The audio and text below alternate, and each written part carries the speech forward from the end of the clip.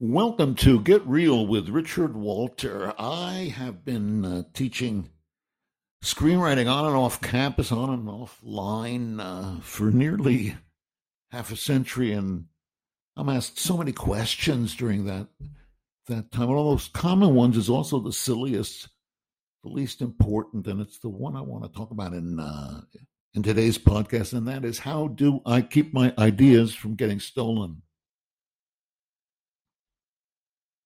How do I protect my ideas? How do I keep my ideas from being stolen? The first thing I like to say is what you should really worry about is that you have ideas worth being stolen. The fact of the matter is that ideas don't really have a whole lot of value. If you've listened to my podcasts, if you've read any of my books or blog posts, you've heard me say that when you have a really great idea for a movie, that's all you got. I mean, what has value is not just some idea. What about Ibsen's Enemy of the People, but set in a Maine beach resort town, summer beach resort town in Maine? That's the whole idea that drives Jaws. In Ibsen's play, An Enemy of the People, it's 150 years ago, at a spa, a very popular health spa, somewhere in the boonies in Denmark. Norway, maybe it's Norway. They, the doctor there, the protagonist in the script, Dr. Stockman, discovers that there's something wrong with the waters. People traipse from all across the continent for these waters that are legendary for their healing qualities. They cure arthritis and cancer and you name it. And the whole town's economy depends on the operation of this spa. And suddenly the medical director of the spa, he discovers that the waters are actually poisoned and making people ill. Well, that's a life-saving discovery. People get out of the water, and don't make yourself ill by going into those waters. People celebrate him for having made that discovery. They do not. It ruins their business, and indeed, he is ultimately declared an enemy of the people. If you remember Jaws, the sheriff, the Richard Dreyfuss character, recognizes that there's real danger at the beach here from this shark. And people should stay out of the water, stay off the beach. I mean, this shark can come running up on the beach and grab you from your blanket under your umbrella, practically, So, don't, everybody's going to really be grateful to this guy, the sheriff, for spreading the word. Won't he save lives in doing so? But no, the people don't like it at all. So you may recall, they don't like it at all because it messes with their bottom line. So it's not the idea; it's the story. It's the stories that you want to protect.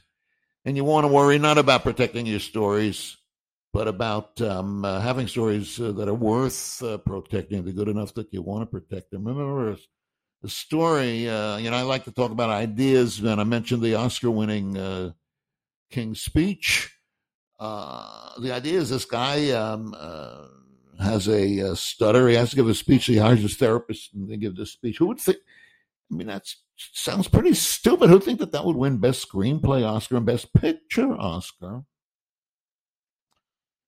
Well, people will say to me, yeah, but Richie, you left out that it's the king of the guy who stutters is the king of England, and that World War II is gathering, and that he's having this romance with this American woman, whatever her name is, and so on.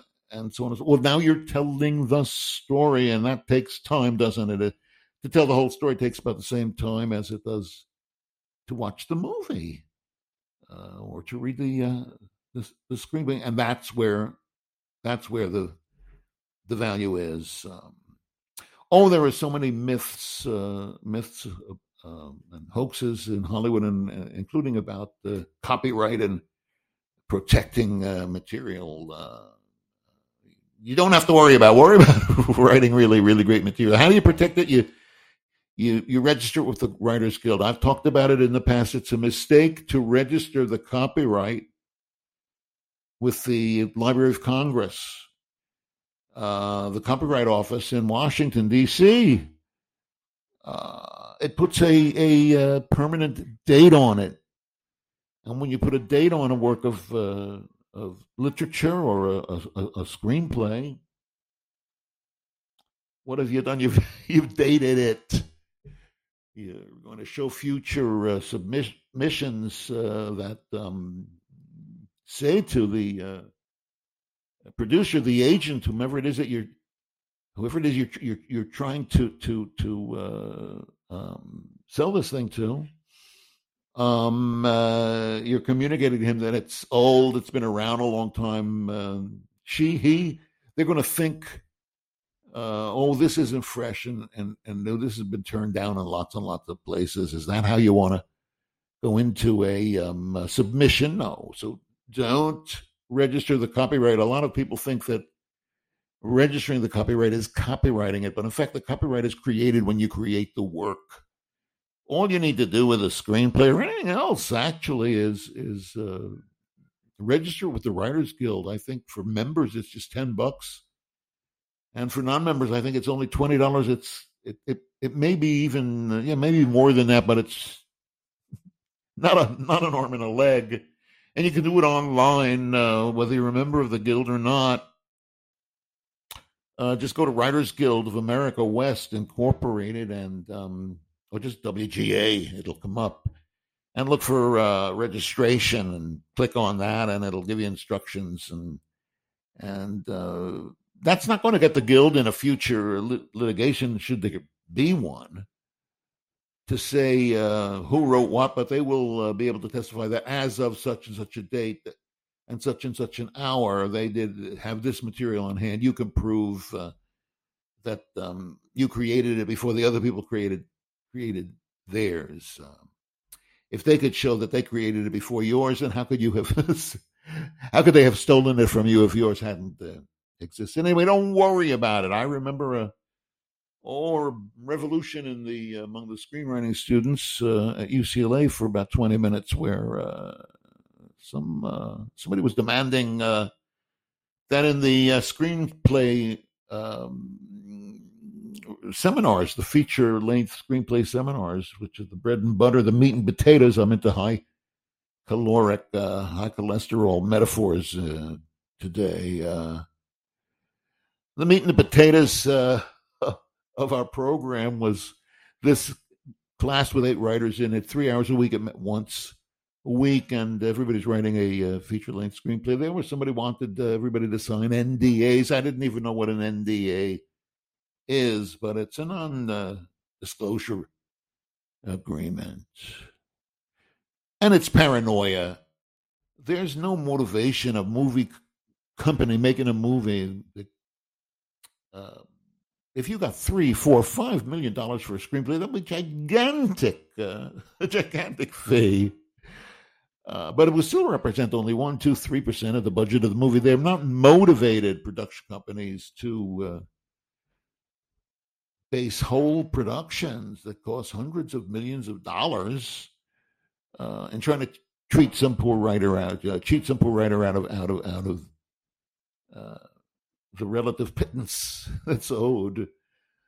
So don't worry about it. Don't worry about it. There are things to worry about, and they are writing a really, really good story that has crisp, sparkling dialogue that's worth listening to all for itself, but it's not all for itself. It also consistently moves the story forward and expands the audience's appreciation of the characters. Thanks for listening to Get Real with Richard Walter.